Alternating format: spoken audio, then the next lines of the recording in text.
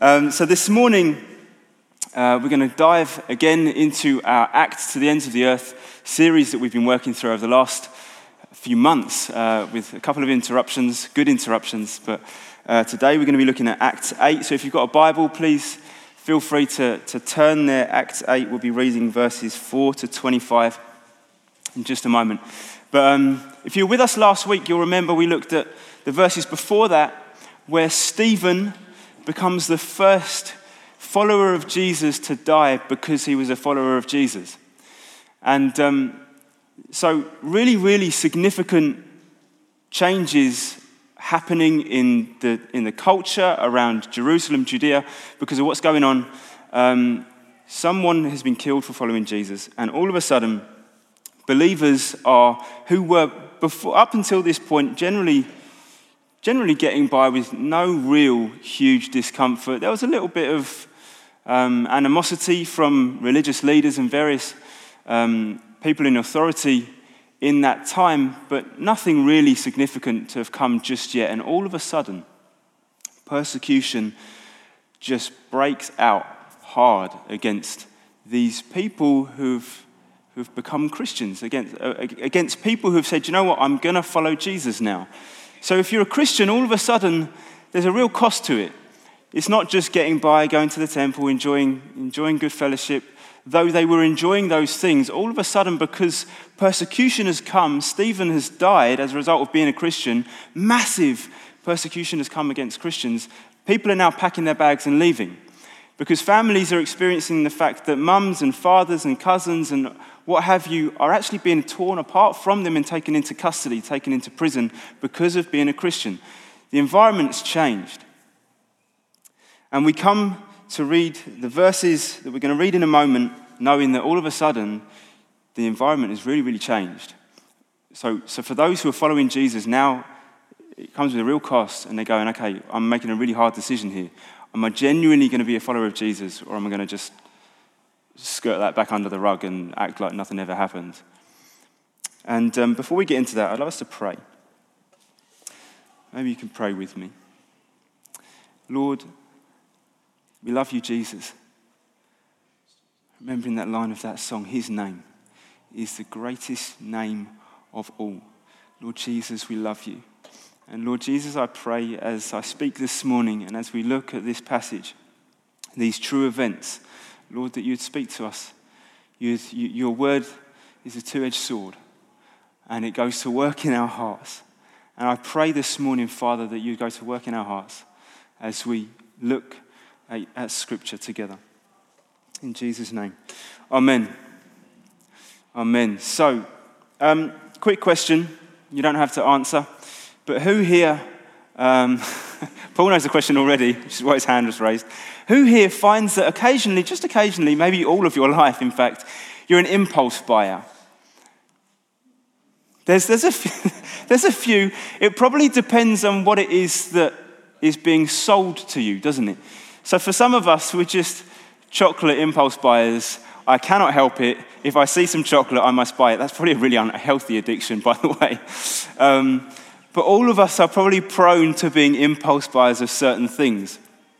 And some of us, who are in romantic relationships are thinking at this point, she buys those expensive things all the time. Or he everything he gets is above £100, and it's driving me insane. There are some things that just sell themselves, aren't there? And you don't have to have a smooth voice in a trailer on telly selling you this car. There are some things that just sell themselves.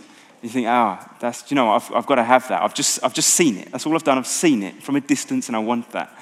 Well, I'm going to propose to you that the scriptures we're going to read in a moment, there's a bit of that goes on, and you'll see, hopefully, as we read together. I'll say no more. You can, I probably won't look up as I'm reading, but you'll notice where we get there, and you'll go, that was the moment, yeah. The guy couldn't resist. He had to buy, or at least explore. And so we're going to read Acts chapter 8, verses 4 through to 25. And it goes like this. Now those who were scattered went about preaching the word. Just a side comment. Persecution has hit hard. And those who were scattered, they weren't silent.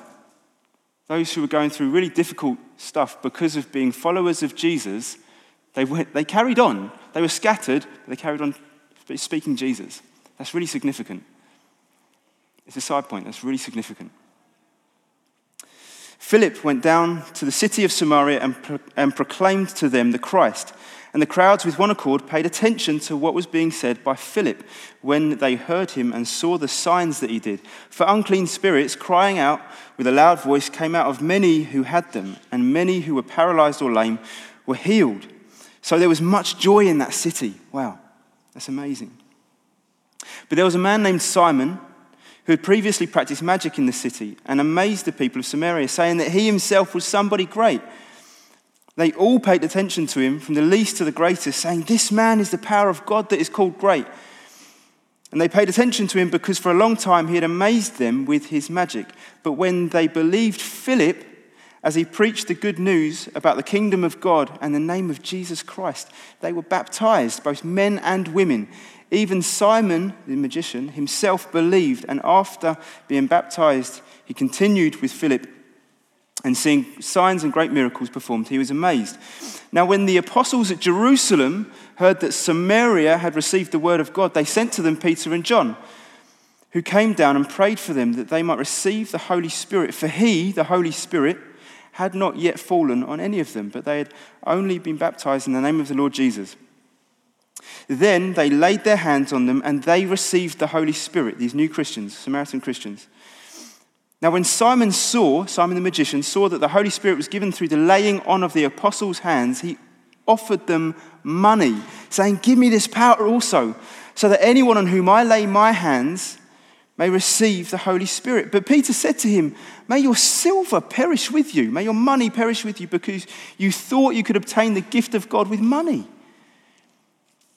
You have neither part nor lot in this matter, for your heart is not right before God. Repent, therefore, of this wickedness of yours, and pray to the Lord that, if possible, the intent of your heart may be forgiven you.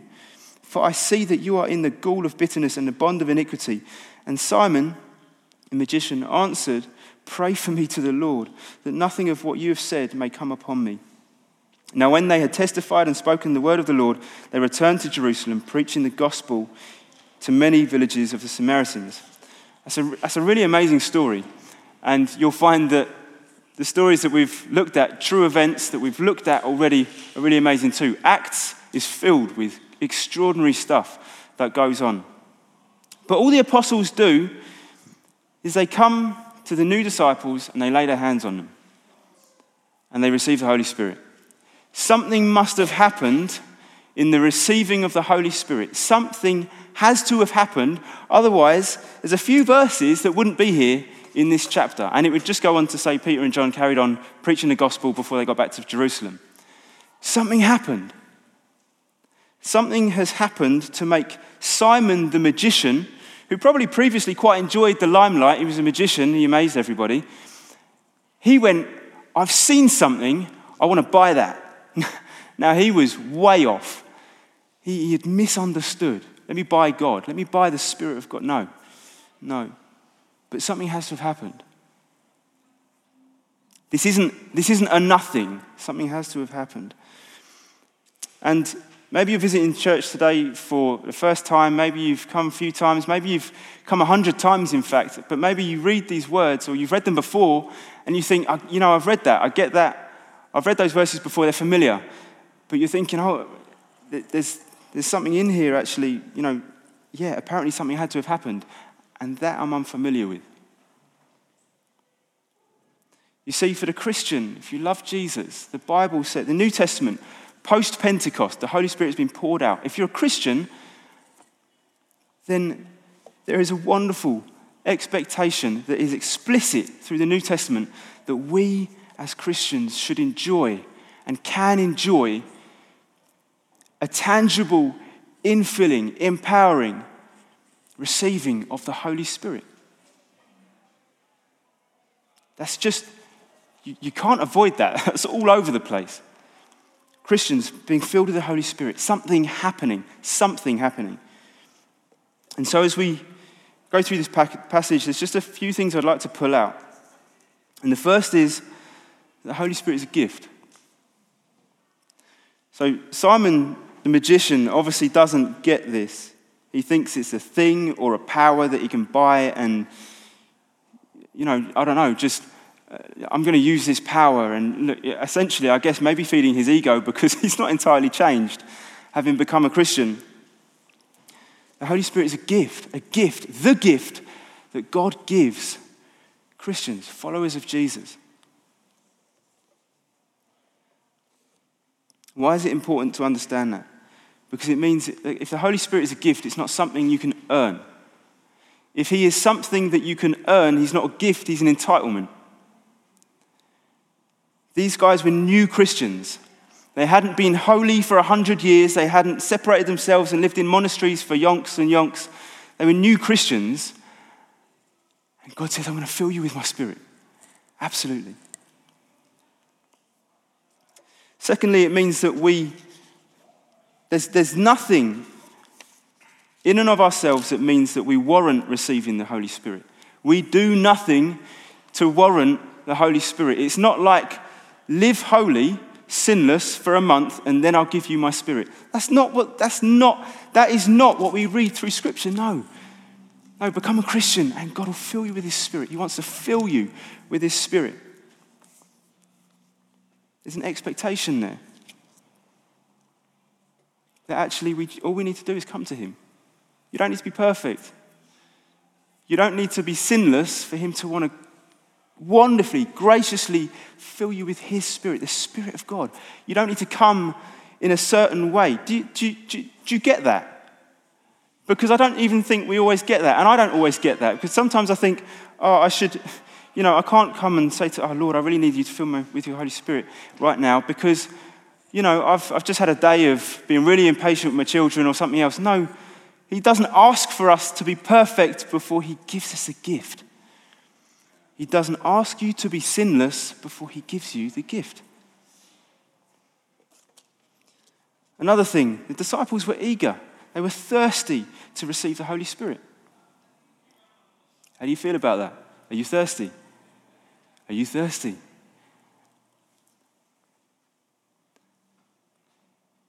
I don't think these early disciples, having Peter and John have just arrived, I don't think they were like, put the brakes on, I've just become a Christian. You're telling me you're just about to lay hands on me. No, there was an eagerness. They'd become Christians. They'd received the good news. We've just read that. Philip shares with them about the name of Jesus. They go, yeah, absolutely brilliant. I know I'm forgiven now. That's awesome. I get that. I've got that in my heart. God's forgiven me. He's brought me into the family of God. I'm a new creation. That's what the Bible says. When you become a Christian, they've understood this. And now they're baptized. And now they hear that God wants to fill them with his Spirit. And they don't go, whoa. No, yeah, absolutely, please. Please, come on, there's a fullness. Yeah, let me receive that. There's an eagerness, there's a thirstiness. There's not a cynicism. I think we live in a culture that's very, very cynical. No, yeah, please. Yeah, I've just received the gospel. I'm a child of God now. He doesn't hold my shame and my guilt against me. No, he's clothed me in his righteousness, and you tell me that I can be filled with the Holy Spirit. Yeah, please, bring it on. They thirsted. After I became a Christian, at the age of, kind of recommitted again, at the age of 16, I was at a Christian youth camp called New Day. A lot of our young people go there at the moment, so it's still going. So it's obviously just a couple of years old at least. And so it's a week of camping. It's a great week, brilliant week. There I said, Jesus, I want to follow you again. Lord, I want you to have my heart. I believe you. And the next week, because my family loved camping so much, we went camping again. And I had my own tent, so it was brilliant. And that week, after the week of New Day that I'd just been on, where there's lots of loud noise and good music, but loud, and lots of emotion, and I said, Lord, I'm going to sit with you in my tent, and I'm just going to say, Lord, I want you to fill me with your Holy Spirit. I'm thirsty. There's a fullness to what you've got for me, Lord, and I want to receive that. And so I prayed, and it felt like ages. I was just sitting there, kneeling in my tent, Jesus, I want to follow you. I've recommitted to follow you. I want you to fill me with your Holy Spirit. And I sat there. And for me, at the age of 16, it felt like eternity. It was probably more like 15, 20 minutes of just sitting there saying, Lord, fill me with your Spirit. I know I need you. I want to feel empowered to honor and to glorify you and to live for you. And I don't know, 20 minutes elapsed and nothing. And then all of a sudden, as I was kneeling in my tent, I just felt the Spirit of God come on me. And for many of us, you know, that manifestation sounds like a very spiritual word, doesn't it? It always feels very heavy. But when the Holy Spirit comes upon us, sometimes we do different things. But he's not going to put you in an uncomfortable position. No, in fact, as you receive the Holy Spirit, you'll experience freedom. The Bible says where the Spirit of the Lord is, there is freedom. You'll experience freedom. You'll experience joy. In his presence, there is fullness of joy.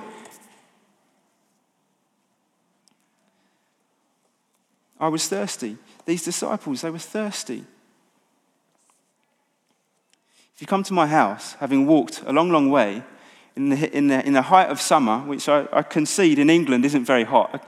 Okay, if you could put my house in the Sahara Desert for a minute, you get the analogy a bit more. And you come to my house, and I offer you a drink, and you say, no, I don't need a drink. But I know that you've just walked 20 miles to get to my house. I'm going to think, you do need a drink. Why are you saying that? Is my water bad? What's wrong? You need a drink. Dietitians are constantly telling us, aren't they? You need 7 pints a day. Most of you live on 2. What's wrong with you? That's probably true. The same is true of us. We need his Spirit. In John chapter 7, the Gospel of John chapter 7, Jesus says at the end of a feast, he stands up and he says, if anyone thirsts, let him come to me and drink. Whoever believes in me, as the scripture has said, out of his heart will flow rivers of living water. This he said of the Holy Spirit. He said, if anyone thirsts, there's a requirement to be thirsty. If the journeyer who goes through the Sahara Desert to come to my house, I don't live anywhere near there, this is how the analogy is going, comes and says, no, I'm going to refuse your drink. And I'm saying, you're thirsty. Come on, mate. You've just walked through scalding heat. How are you refusing a drink? You must think there's something wrong with the water. Friends, we live thirsty. And God says, Jesus said, I can give to you. Come to me. Rivers of living water welling up inside you. There's more. There's a fullness, friends. There is a fullness that we can enjoy following Jesus, which is tangibly experiencing being filled with the Holy Spirit, being encouraged, being emboldened, receiving joy in our hearts that affirms your salvation so that in your spirit you say, Abba, Father.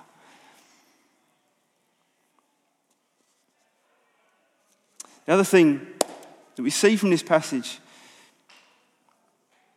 is that the Holy Spirit is not just a gift, he is the gift. He is the best gift. And I want to touch on something I think maybe I've already touched on. We live in a cynical society. And I think we come to this very often. We love this. I read the Bible every day. My quiet time is these 3 hours of reading Scripture.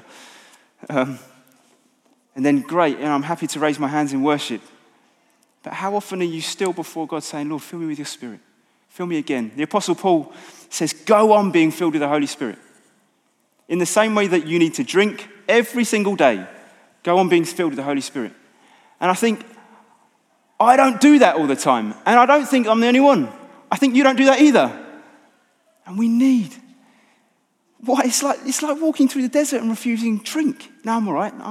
No, you're not all right. You need the Holy Spirit. God's got life for you in abundance. And joy. If you're feeling thirsty, if you're feeling hopeless, if you're not feeling full of boldness. Now we need this time and time again as we walk the journey of following Jesus. But he's got life for us, friends. He's got life for us.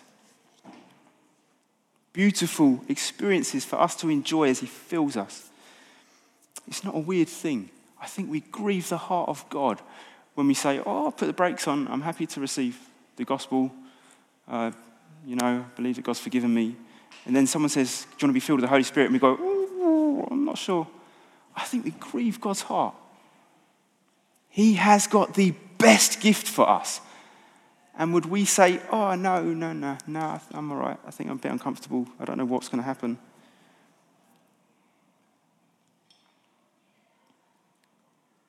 He is a good God, and he is a good giver. In Luke 11, verse 13, Jesus says, if you then, talking about us, if you then who are evil know how to give good gifts to your children, how much more will your Father in heaven give the Holy Spirit to those who ask him? If you then who are evil know how to give good gifts. If you're a parent in a room, and even if you're perhaps just a generous person in a room, at Christmas time we get the opportunity to give gifts. In context of what Jesus says, he's talking about us who are evil giving gifts to our children. At Christmas, I love giving gifts to my children. I give them a gift and they're like, yes, that's what I asked for. And they punch the air and they're like, woo, Dad, I love you so much. Thank you for the gift. That doesn't always happen. They get preoccupied with the gift. But if we who are evil know how to give good gifts, Jesus said only God is good. So if God is good, and the standard here is knowing how to give good gifts, how much more the gift that God has got for us, the Spirit of God, the very Spirit of God to be filled with. He is good, friends. And I'd love us to respond in a moment. Maybe the band can come up and we'll sing a song in a moment. Maybe we'll just have a bit of instrumental time. But friends, this requires a response. It requires a response from us because we don't want to I don't want to stand up here and tell you all of that and go and sit back down and you go, oh yeah, great sermon, Phil. No.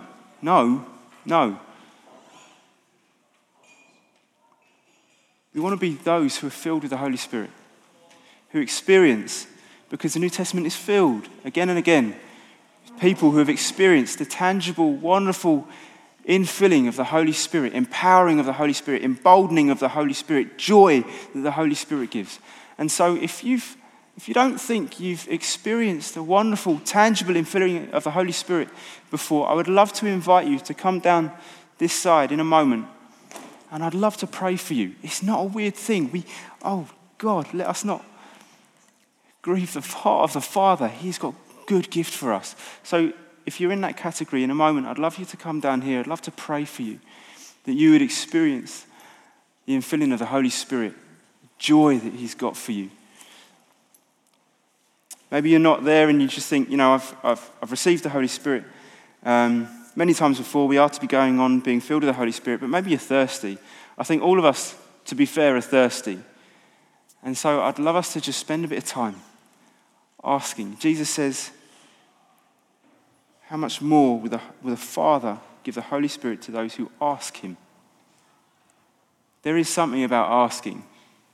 There is something about asking. If you don't ask, if you come to my house, don't ask for the drink, you're not going to get a drink. No, well, hopefully I'll offer you one first. This is on offer. But if you don't take the drink, it's on you. But there is wonderful fullness that God wants you to enjoy the good of. And that's the overflow, being filled with the Holy Spirit. So, friends, why don't we stand together? Let's respond. If you're in that first category and maybe you've not ever experienced the tangible infilling of the Holy Spirit, it can look different from different people. I'd love you to be really, really brave. No pressure. There's no pressure. But I'd love it if you'd be really, really brave. Just come down to the front, on my left, your right. We would love to pray for you. There's friends here who would love to pray for you. We've already had invitation to pray for those who respond. Maybe you're just thirsty. I'm living thirsty. Then why don't you respond where you are as well? And if you can't come to the front for whatever reason, but you're comfortable raising your hand, please raise your hand. We'd love to pray for you. There's a fullness, friends. There is a fullness for us to enjoy the good of. There is a joy for us to experience that comes from being filled with the Holy Spirit. There is a perseverance in hardship that comes when you are filled with the Holy Spirit. He wants to help us. We cannot live. We are weak. We need his help.